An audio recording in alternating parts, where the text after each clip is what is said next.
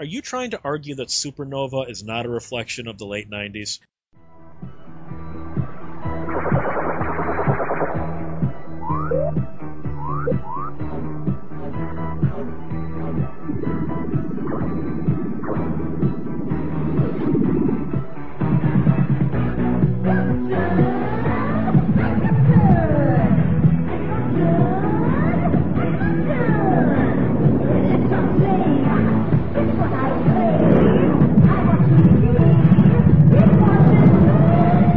Radiodrome. On a Thursday night, I believe Josh Hadley is a product of internet culture run amok. I'm not sure. Peter, what are you an era of? I was an era of putting out a lot of videos in 2014, and so far this year, not so much. Slacker. Cecil, he's a throwback to the time when people didn't like good movies. Yeah, something like that. What you guys should do, if you do like good things, in you or you in, go to adamandeve.com. Use the promo code DROME, and you would get 10 free gifts on top of whatever you order. You'd get 6 free DVDs, a free mystery gift, a gift for him, a gift for her, and free Canada's Mexico shipping, which would be the United States. All for using the promo code DROME at adamandeve.com. I want to talk about how movies, horror movies specifically, but sci-fi and other genres as well, are a product of their time. And I don't mean that in the way of like, oh, you see virtual reality in a movie, you go, oh, that is so 1991, or you see lots of neon, you go, oh, that is so the 80s. That's not what I'm talking about with product of the time. I mean, of the times of what's happening in the world, movies tend to be an answer to what is going on in the world. And that's been true of film ever since it began. Do you see that the movies, for instance, of 2014, 2015 are very much an answer to what is going on in 2014 and 2015, the same way that the films of 1980, 1968, and so forth are a product of the time of whatever's going on at that time? Yeah, kind of. You can see a lot of the whole cell phone and general technology culture, lots of people texting, lots of people doing the whole Skype thing all over the place. The music, the way people dress, the way people act, the way people's ideals are and whatnot. So yeah, you can see that riddled through not just one type of genre of film, not just horror or sci-fi or drama. It's kind of every generation's kind of got its thing. Do you see that there's a philosophical angle that goes along with film just as much today as it did in the past, of talking to the social norms or the social fears of this time period? Yeah, I mean, we're getting newer movies that do kind of speak a little bit more towards what's going on right now. Something like the movie Unfriended, where they tried to make a horror movie that revolved around Skype. Something like that makes sense because you have more people that are communicating through that versus, than they would have 10 years ago. There's a lot more technology that is going into these kind of movies, whereas not so much years ago, because now we're so much more reliant on technology that it has to start making its way into movies. And it's giving a lot of people a hard time because the old, they're trapped, the car breaks down, they're trapped in the middle of nowhere. Just break out your cell phone and give somebody a call. They're trying to find ways around that. Oh, they got an accident and the phone broke, or, they're really trying to get beyond just we can't get a cell signal. Because now it's like, if you can't get a cell signal, especially in some of the locations where they are, it looks really dumb. There is that, but I'm talking about something like Unfriended. I'm probably overanalyzing what is a really stupid movie, but all of this takes place over Skype. All these people are separated. How technology has pulled them apart to the point where all of this is able to happen where it couldn't if all these people were in the same room together. Do you think that that's an answer to the social norm of technology running amok? Or do you think there's more to it? For instance, like, arguably, Night of the Living Dead is one of the most social movies ever. You got to put yourself into the mindset of 1968. Martin Luther King had just been shot when the movie came out. So even when it was made, that hadn't happened yet.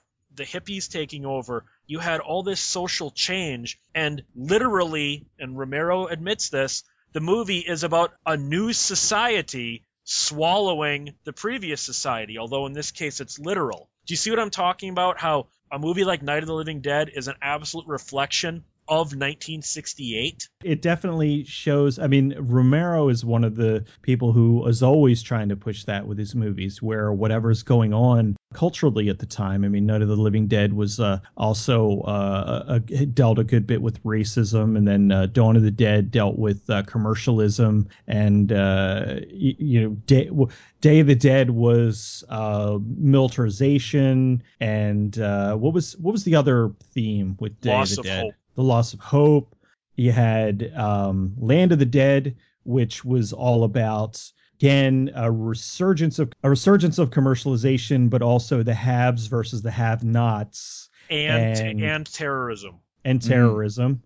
And then I'll kind of stop there because it gets a little crappy. No, because to stick with Romero, even Diary of the Dead, it didn't quite work, but he was trying to talk about how what you see becomes the truth. Yeah. That these people are watching the news and they see the edited footage of the initial zombie attack, and people buy that because it's on TV. And then when they see the unedited, and then even with the movie they're shooting within the movie, they have to edit it. And she even talks on the narration about how she added music and all that to make it more effective. That Diary is all about, just because you see it, you tend to believe it, but that doesn't make it true. I don't think the movie succeeded in that, but that's what he was trying to do with Diary. Yeah, it was a good effort, and I could see where he was going with it for sure. And I agree with the Night of the Living Dead definitely being a reflection of that culture.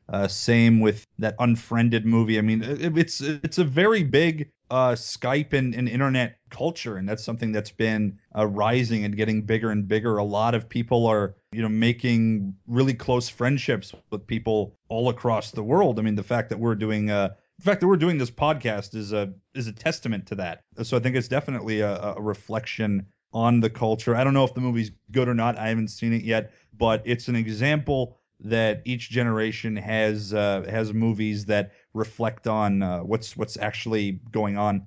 You have something like moving from Night of the Living Dead into the 70s. The 70s were arguably a more turbulent time than the 60s, even when you take the actual politics out of it. Movies becoming cynical and mean in the 70s that you didn't prior to that. Because in the 1970s, what was really happening was very cynical and mean. And so the movies had to reflect that. America was becoming a more violent place. Murder statistics and violent statistics were rising, which they would peak in the 1980s. The 1980s in film is arguably the most violent era of film. These things cannot be pulled apart. What is happening in society has to reflect what is happening in the movies. For instance, after 9/11, it was probably 5 or 6 years before we saw an American studio-made film that would even suggest the military was corrupt or wrong about something, because American patriotism was at an all-time high. No one like 20th Century Fox or Paramount was going to dare put out a movie about like a corrupt sergeant or something. You were not going to be able to put out a movie like Full Metal Jacket or Platoon after 9/11. Well, 70s definitely. I mean, that was the rise of the vigilante film, I think, is proof enough of that. Like you had characters popping up like Paul Kersey or Travis Bickle. So you could definitely see just through those types of films, through violent vigilante films, action against crime, and the cops are unable to stop it because it's so rampant. And then throughout the 80s, you had a big bravado of what being an all-American is all about, and you had characters like Rambo and Schwarzenegger taking the stage, and the big guns and the big muscles, and there's lots of violence, and it was very a time where it was a very proud to be an American kind of time. This time we get to win. Yeah, like Rambo 2 is a fucking testament to that. And then of course, the 9/11 thing, it was kind of it was a bit of the opposite. They weren't allowed to show anything negative. It was almost a more even more over the top version of it. But they were scared. I think in the post 9/11 couple of years, a lot of those movies bordered on propaganda. They were almost American military propaganda without meaning to be. They made it makes like Rambo 2 look like a serious film. So yeah, it can show how what's going on really can determine the kind of entertainment that we're seeing, and that whole post 9/11 time. That was a very walking on eggshells period for movies and just living in general. I mean, that spilled over into Canada. There was a lot of racism toward Middle Eastern and like Muslim people and stuff like that. You had people looking at people in turbans and just being like, oh, he's probably a fucking terrorist. Like, it was a very just a bad negative time that was trying to be very proud and American chest beaty, but didn't have the vibrant nature that the 80s had, where you could kind of believe it. Do you see that, like, going back to the 70s, Peter brought up the vigilante films. Not even vigilante, but let's go back to 1971 with Dirty Harry. Hit such a chord with 1971 audiences because this was the beginning of the era where crime is on the rise. Police are figuratively being handcuffed by, having to actually give Miranda warnings and actually have reasons to do things to criminals. Then you had movies like Death Wish at the peak of urban violence. You had Paul Kersey. He was speaking to all the people who felt like they didn't have an outlet, that society had let them down, that the law had let them down. Do you think that those 70s crime films really speak more to the 70s than almost any other subgenre? Yeah, because they were, a lot of them were the everyman. I mean, Paul Kersey, he was just, he wasn't really this giant ass-kicking dude. He was just a small Jew, who who love him, but when you think badass vigilante, he kind of came across as more of just like an everyman. He wasn't Arnold Schwarzenegger or something going out there and just beating the crap out of everybody. He throws up the first time he shoots somebody in that movie. Yeah, it's much more. It adds a layer of realism to it, that he's not this unstoppable wrecking machine. He's just a regular guy who's out to get revenge for all this shit that's happened to him. Do you think that's sort of wish fulfillment of like, oh, I got mugged, I wish I could be like Paul Kersey or something like that? Do you think that is sort of wish fulfillment on the audience's part?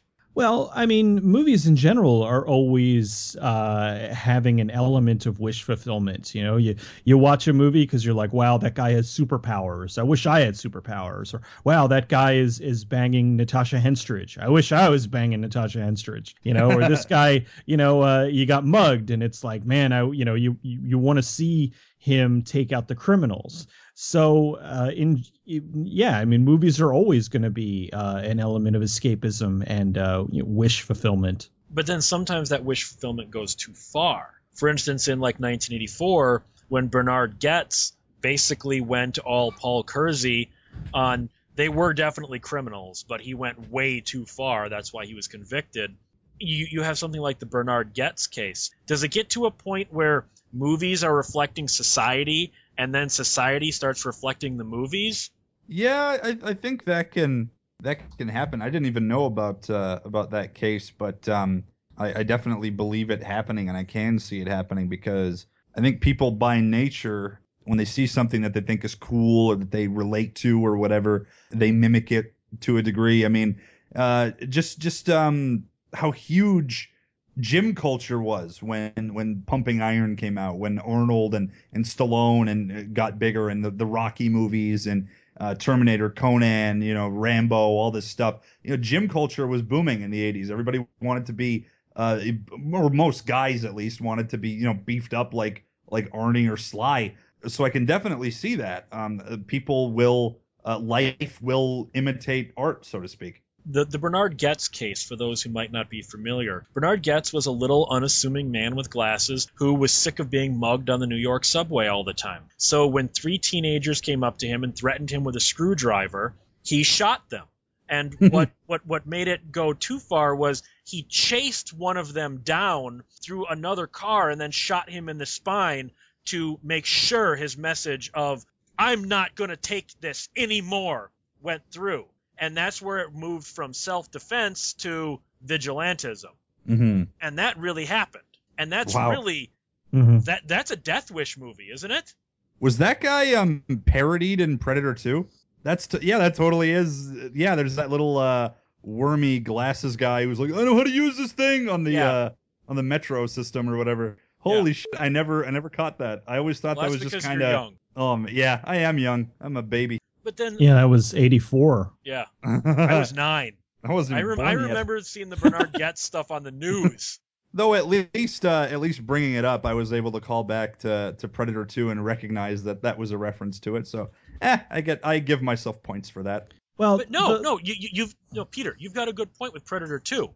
Look at, now this seems like a weird microcosm of action and sci-fi movies, but look at all of the there was like 7 or 8 action movies and sci-fi movies that all came out between 1989 and 1991 that had Rastafarian gangs as the villains.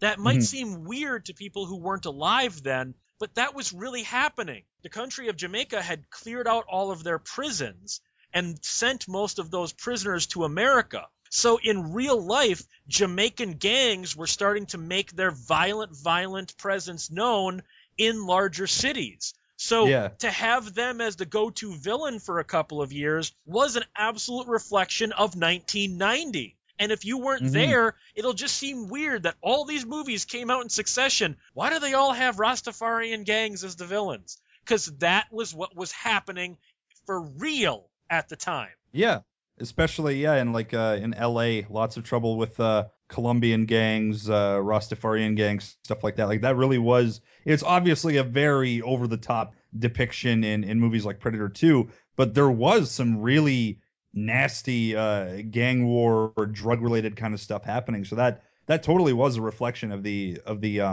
later 80s and earlier 90s. Oh yeah, definitely. Because I had a friend of mine that was Jamaican, and he was like, everybody's afraid of me all the time now. It's all Steven Seagal's fault. If you really think about it, Marked for Death is 90 minutes of Seagal killing anything in a dreadlock. Yeah, pretty much. I'm surprised he didn't fight the fucking Predator. Like, that is a reflection of what was going on at the time. Let's go back to the early slasher movies. The early slasher movies were speaking to a different part of American culture. There are 2 parts. I disagree with Siskel and Ebert completely. Siskel and Ebert said that the early, maybe, 80 to 83, all the slasher movies were women-hating films. They outright said these movies are made for people who hate women and fear women, and these movies are all about making sure a woman feels unsafe in society so she'll get back to the kitchen and start being a woman. They're not completely off base in the fact that this was the beginning of the true wave of feminism. This is when women are becoming CEOs. Women are getting equal pay in the workplace. So to a degree, they're onto something, that women are breaking away from men. But I think the whole slasher films are made for people who hate and fear women. They're projecting there, I think. Major projection. Because the thing is, it's one thing if they don't like a certain genre. Like you could always tell when they were watching a movie and they would get to the review part, and it was something where they're like, another Freddy Krueger thing. And it's just they're projecting their own dislike on it, because the majority of the slasher films weren't anti-female. I mean, the whole final girl thing kind of comes out of that. It's if anything, it's more like female empowerment. It's the girl who ends up doing the thing that the guys can't do, and takes out the killer. So it's just silly. And I like, as much as I can respect Siskel and Ebert for what they did as far as bringing reviews more to like a mainstream audience, I always was annoyed at their just bias, like right across the. I mean, they should have been like, look, we don't like these kind of movies, but we have to review them anyway. So they kind of, go into it a little bit and talk about, well, this isn't really good for us, but it might be good for you or something. It just always Yeah. seemed that they would say that something sucked, and it's like, well, no, it doesn't suck. It's just that it's something that you automatically don't like. Well, I've never really been a fan of Siskel and Ebert, and that's one of the reasons why, because they absolutely just project. They don't like those kind of movies, and instead of just, as Cecil said, we didn't really like it, but here's this. If you liked this, you might enjoy this. Like, that's to me what a review should be. But they were just projecting their anger on it and completely making shit up. They're anti-woman movie. Yeah, my ass. Like, yeah, that's why there's like final girls. That's why the chick usually chops off the slasher's fucking head at the end. It's preposterous, if you ask me. That's just ridiculous. They're very pro women. These movies are clearly made by people who love women and wanted to see women in more lead roles. Like, the slasher genre is arguably one of the biggest, leading ladies that are playing more action-based roles, that are playing usually the kind of stuff you'd see a dude as an action hero doing, but instead you see a chick doing it. And movies like all the Friday the 13th gave us that, Halloween, even Alien, which I do count as a horror movie. Sigourney Weaver totally became like a dominating female action survivor. But yeah, I don't agree with that at all. To me, the slasher genre in general, at least the way I see it, is kind of a broadened depiction of the whole campfire story thing. Like, it's the whole Cropsey thing, the children that went missing, all the stories being told about him, during at camp, or kids hanging out and stuff. It's kind of, to me, that's what sort of slasher movies have always been sort of a projection of, just like these stories that your friend would tell you, or that you would hear at camp, of this, the guy with the hook for a hand, or just like serial killers and dudes in masks killing people and stuff, and stories being passed on.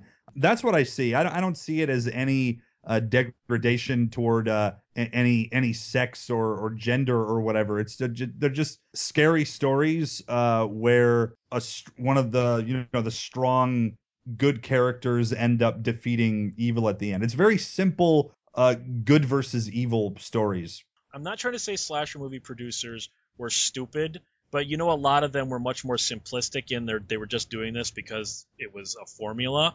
Yeah. But there was a weird formula that came out of slasher movies that kind of worked into the new puritanical nature of the 1980s. And by puritanical, I mean, remember, this is when Ronald Reagan, against all odds, really, took the White House, and the whole wave of new conservatism was sweeping across the nation. Pornography is being banned and whatnot. And the slasher movies put out the tenet: you do drugs, you drink, you have sex, you're going to die. The virgin is the one who survives. You've got films like Videodrome that are all about the dangers of unprotected sex and what can happen when disease goes unchecked and whatnot.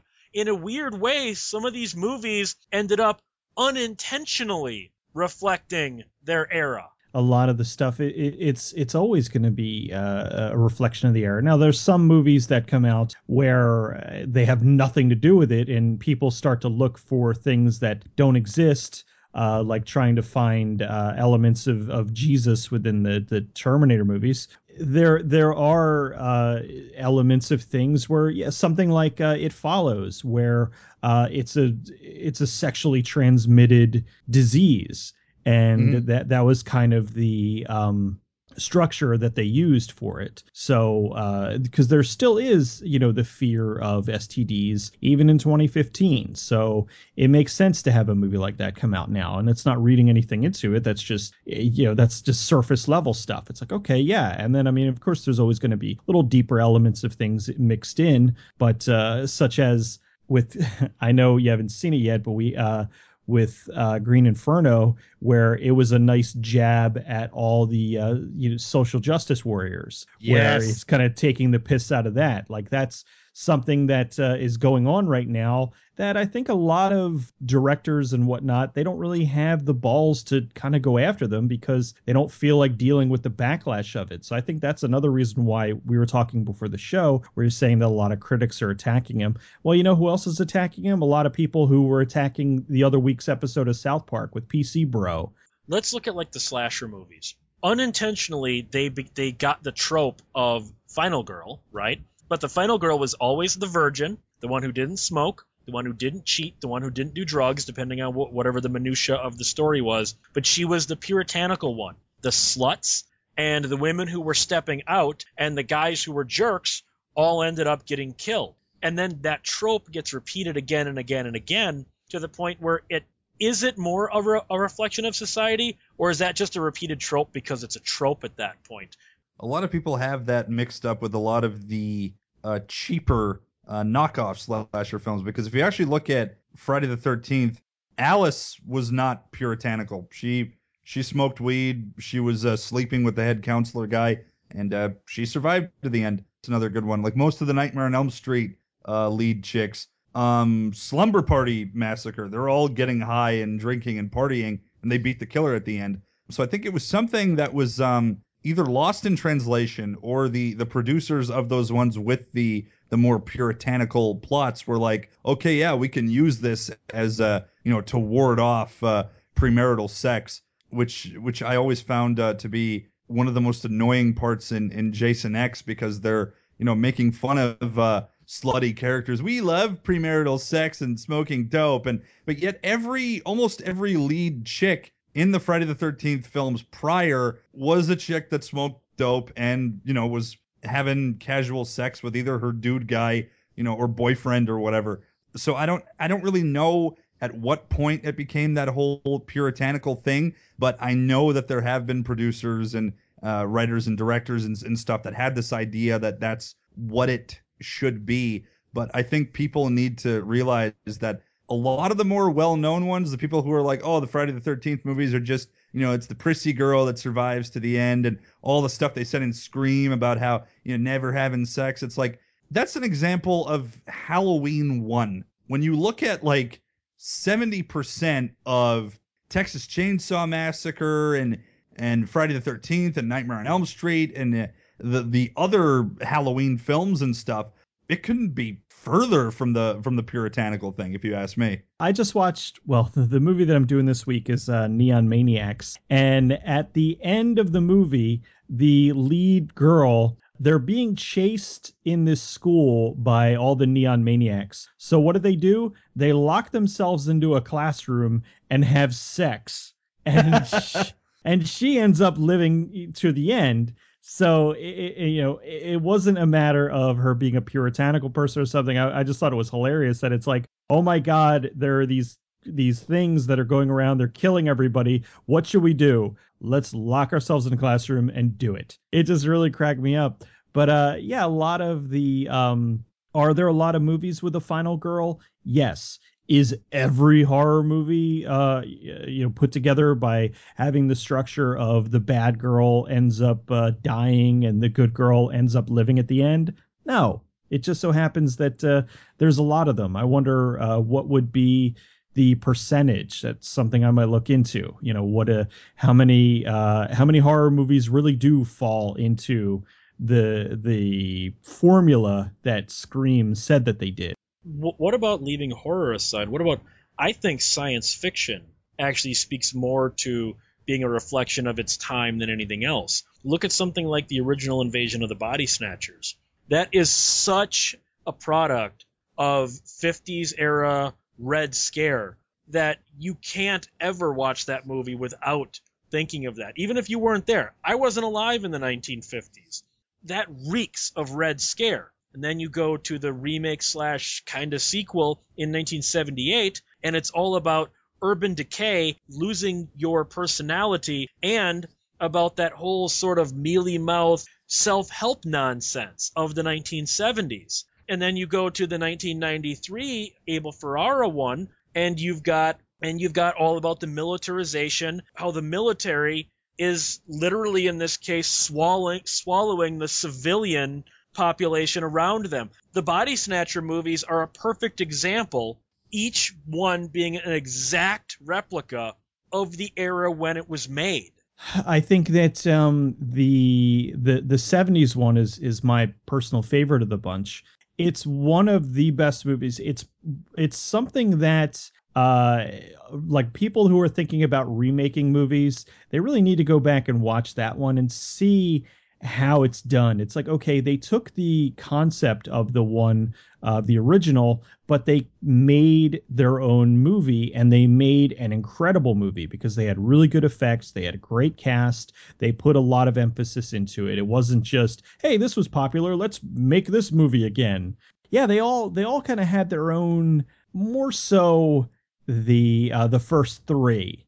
The one that came out a few years ago with Daniel Craig and Nicole Kidman was just a shameless remake where it was like they didn't have any ideas of their own. It was just like, all right, well, let's just do what they did before, only with a bigger budget and lots of CGI.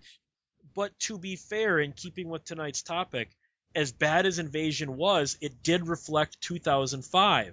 It was much more technology based than all of the others. It was more of a scientific, although stupid pseudoscience, but a pseudo-scientific look at the whole phenomena. So, and it also reflected that post 9/11 malaise of the government is right, although in that case they weren't. That one still falls in line of being a product of 2005. I think it's really cool that each one has that element of which generation it's from. And I think both the 1970s one and the 90s Abel Ferrara one, they're both solid. Each are solid depictions of the original. I think they all do a really great job. Though the one thing that I would have liked is if Leonard Nimoy had a goatee. But I mean, you also have movies that owe to either the optimism or pessimism of a time. Look at Metropolis, 1926. You've got the buildup of World War I coming. You've got the fear of technology, and it's kind of funny to think of the 1920s as people being afraid of technology, but they were. You read scientific journals at the time, and they were afraid of technology. They thought hell and some of the stuff in Metropolis really was kind of our future. And at the same way, look at the 1980s, Cyberpunk. Cyberpunk was all about the early internet and and computers becoming so integrated into our society, which they were at the time. You can't look at anything, even modern Cyberpunk owes itself to the 1980s. In a way, that one kind of betrays the whole era thing, because even 2000 Cyberpunk really rings of the 1980s. Well, what I find interesting about a lot of those movies, and it's kind of the opposite, because they don't reflect its current culture so much, but they end up maybe possibly inadvertently predicting things. RoboCop absolutely predicted a giant fall in the economy, corporations taking over. Terminator predicted the boom in the internet, that this thing would be integrated into everything, hooked into everything, running everything, have the technology that the government was using for NORAD on your little phone. So it's kind of cool that 80s sci-fi was not so much a reflection. I mean, obviously, Terminator is a very 80s movie. Blade Runner is very 80s. RoboCop has definitely that tinge of 80s with the synthy twinkles in the score and the neon lighting and whatnot. But it ended up being more of a reflection of culture now than it was back then, because a lot of kind of what the movies would say would happen ended up actually happening. So I think it's an interesting reversal. Well, but then you also have, like, the stuff of the 1980s. When you get to like the Cold War stuff, that is such a product of the 1980s. It becomes almost laughable. Like Top Gun. I'm not going to go into the whole, it's all gay, blah blah. I'm talking about the jingoistic, super patriotic Cold War nature of a movie like that. That could only have come out of the 1980s zeitgeist, couldn't it have? The same way that the X-Files could only have come out of the early 90s distrust of the government and the burgeoning technology of the internet and conspiracy theories being taken more seriously. You have to tap into the zeitgeist of the era. Yeah, that's why I'm a little kind of iffy on the return of the X-Files. Like, as much as I want to see it, it's not going to have as much impact as it did back then. It's going to be more of a nostalgia trip. It's going to be, oh, I remember this. This is awesome, because they've already said that they're kind of doing sequels to some more famous episodes. I think that the majority of that stuff is really just kind of captured in time. Like, it's not going to feel the same. It's not going to make as much sense because things are different now. Like you said, with the government conspiracies, the fear of the government. Now it's like when you come out, everybody's got a conspiracy about everything. Whereas back then it was a little bit more of a finite thing, and you had a lot of people that really believed in certain aspects of conspiracies, and they would go on the early versions of the internet, and they would go into little AOL chat rooms and talk about it and shit. And it was cool. But now it's like it's just not going to have as much of an impact. The HARP machine is controlling the weather with mind control. Thermite paint, a Navy SEAL. But you also have, coming out of things like the Cold War and things like that, you also have how they captured an era as much as they were reflecting it. Like, nowadays, something as overtly jingoistic as Top Gun or Spies Like Us comes across. You look at Rambo First Blood Part 2, and we all make fun of it now, especially Rambo 3. At the time, people were like, yeah, Sly is telling it like it really is. And I think that's the same way that's the same way you see all the modern movies like Zero Dark 30 and all that people are going like, in 10, 15 years, they're going to look at that and go, God, this was borderline propagandist. That's the same way something like Top Gun was. In the 1980s, there was a very genuine, very real fear that we could get into a nuclear exchange with Russia at any time. Mm-hmm. A movie like Miracle Mile could only have been made then, but at the same time has an odd relevance today, doesn't it? Oh, Miracle Mile is amazing. Miracle Mile is still good because I just watched it for the first time recently, and it's incredible. Yeah, it's such a well done movie because you really don't know what's going to happen. The viewer don't know more than these characters on the street do.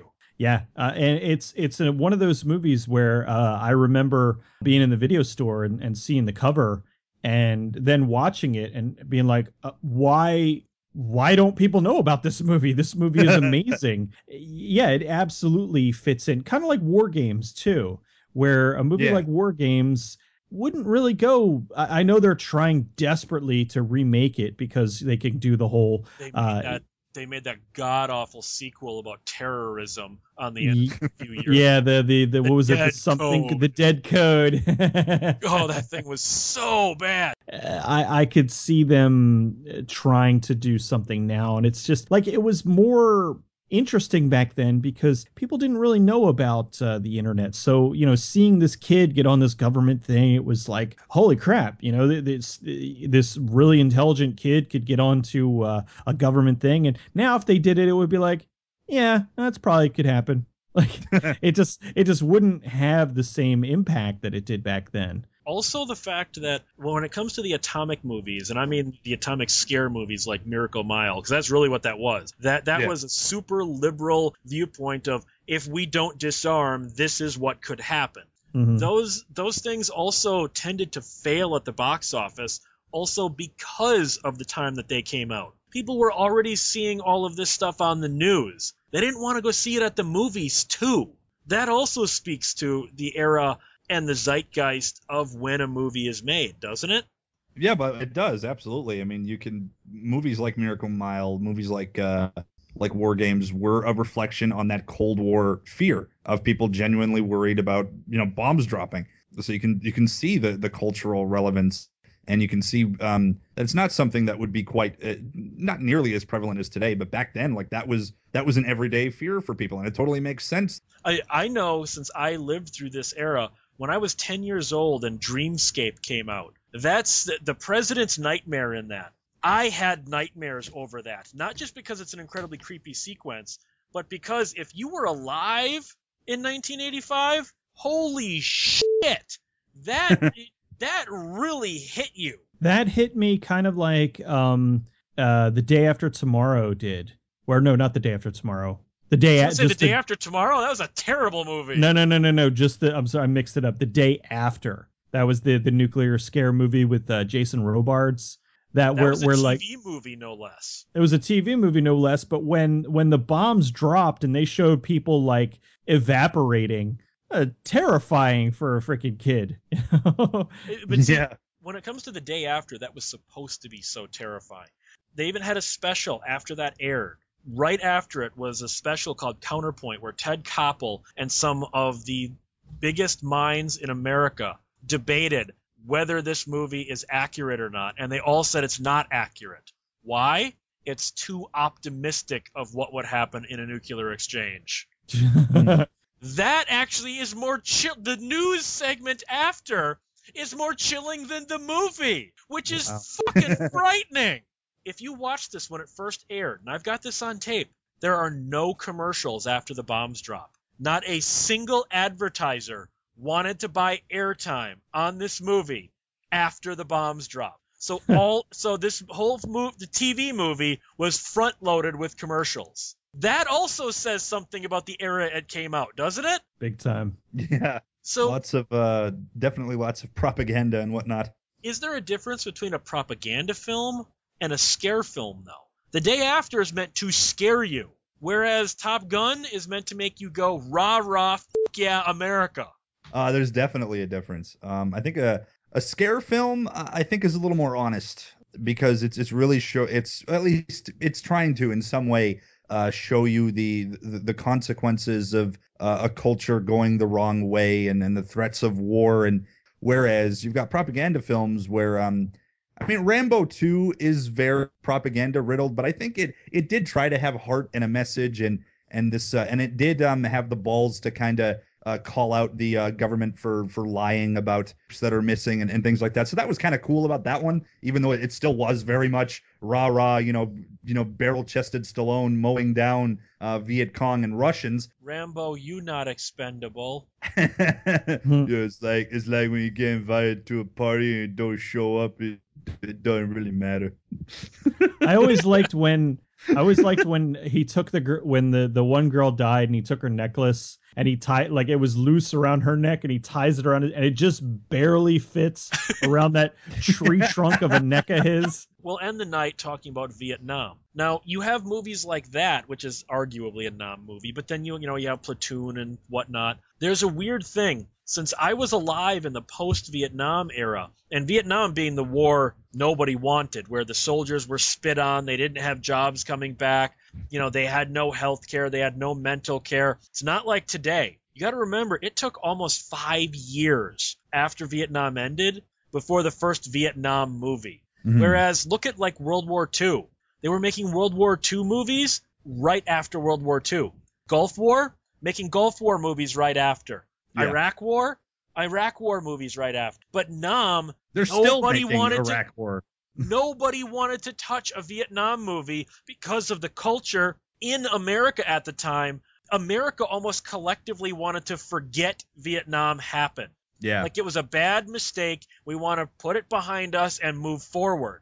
And movies again reflected that. The fact that there were no Nam movies for about 5 years really says something. And then the first ones that did come out were exploitation films like The Exterminator. You didn't get Platoon in that for like a good decade. It was the exploitation movies that said, we really need to have this Vietnam conversation. We can't put it off any longer. It's interesting because now whenever anything happens, it's like producers are tripping over their own dicks to try to get the movie version out. I'm sure that whenever there's some national or worldwide event, there's always somebody who's like making phone calls while it's happening. We need to make this happen. We need to, and it just seems that we don't have that respect or that time really to kind of get beyond something where they're just in such a hurry to be like, we have to have this movie out. A lot of them, I don't remember people clamoring for certain types of movies. What are your final thoughts on how movies reflect society and the time that they come out? At the same time, society reflects the movies. Well, I think the best example that I can come up with, and we were talking about it just a few minutes ago, was the whole Vietnam War thing. Vietnam War movies that ended up taking so long to come out. And then you compare, the World War II movies that came out almost right away, the Gulf War movies that came out right away, the war in the Middle East movies that are still coming out, like movies like American Sniper, and everybody's got to tell the story of the heroic Chris Kyle and all this shit. And it's because of 9/11 happening. So now everybody hates those guys. So you got to go out and be a total patriot and kick the Hajis' asses or whatever. Whereas with Vietnam, it was an unpopular war. America wasn't proud of it, and that's why. And we lost. And you lost. So it's like it was exploitation directors that had the balls to do it first. Movies like Rolling Thunder, movies like Exterminator. First Blood, in a way, almost has that. Like, it doesn't feel like a Hollywood film. It's very anti-law. It's very anti-establishment. And those are a lot of the kinds of Vietnam movies that came out. Look at Apocalypse Now, Full Metal Jacket, Platoon. They're not your typical kind of war movie. They look at it from both sides. They look at it from Vietnam's perspective as well as America's perspective, the effect that it had on the soldiers from both sides.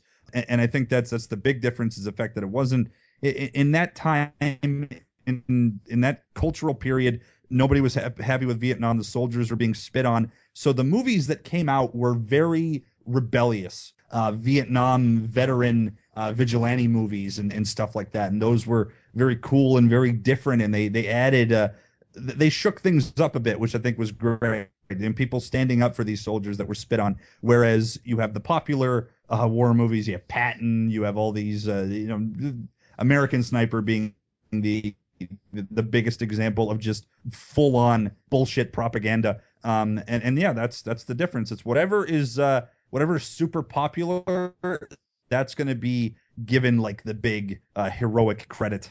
Entertainment medium has always been kind of a mirror. It's showing us back, warts and all, what's going on in the world. Now, sometimes they'll glorify things that don't need to be glorified. Sometimes they'll showcase the ugly underbelly of stuff that people would rather not talk about.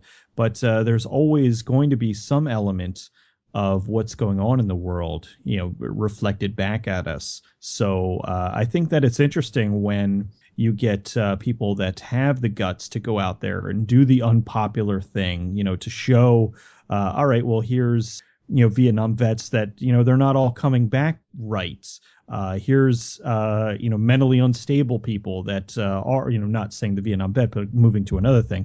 Like with Reagan in the 80s, where he let a lot of people out of the insane asylums. And so you had a lot of crazy people walking around the streets. So there was a lot of movies about just insane people going around murdering people because, well, there were a lot of crazy people around the late 80s. And I think that it's interesting when we look at that, because you go back and you look at entertainment and it is a reflection of what's going on. Now, granted, not so much exactly like you have science fiction that, of course, we're not flying out into, other planets and all this stuff. Well, we're going to Mars now, but I'm talking like going out of our solar system. But maybe there's aspects in there like with... Are you trying to argue that Supernova is not a reflection of the late 90s?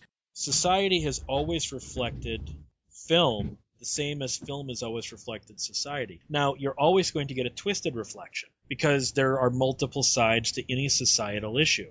So that's why you can have a pro-war movie come out at the same time as an anti-war movie, all about the same war. So society is absolutely reflected in the movies. The movies would not be able to work if they were not also reflecting the society that they were made in. So you have to look at that on a deeper level. Like a slasher movie from the 80s isn't just a slasher movie. It's a response to Reagan and the conservatives taking over the country. You can't deny that. It might not be an overt reaction, but you can see it. Peter, where can people find you reflecting neither film nor society? You can find me hopefully reflecting film and society or something in the form of a new video, hopefully soon, on YouTube, the Cinemasochist Cinematica, on Twitter at Cinematica, Facebook, the Cinemasochist, and on 1201beyond.com as well. Cecil, where can people find you being wrong about film constantly?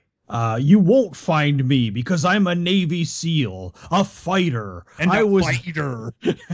You can find me over at escapistmagazine.com, goodbadflix.com, YouTube, Facebook, Twitter, as all the usual stuff that I always trail off at the end. You can find me at 1201beyond.com. You can contact the show at 1201beyond@gmail.com, where I will end up reflecting neither society nor film, or maybe both. Because you've seen things that'll blow our minds.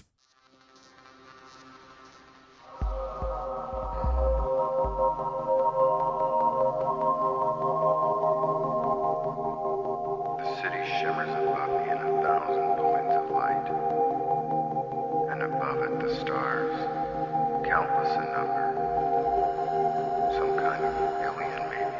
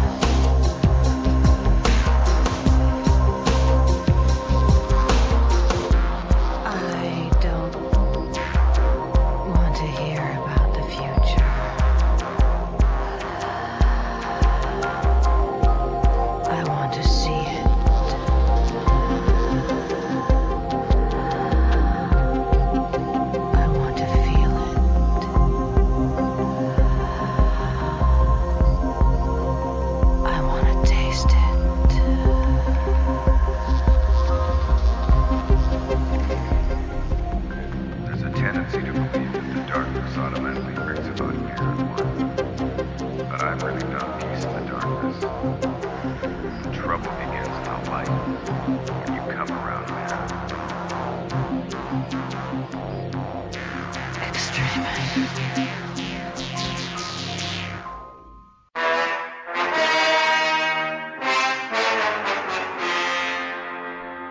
Radiodrome is a 1201 Beyond production. Visit 1201beyond.com for more great shows.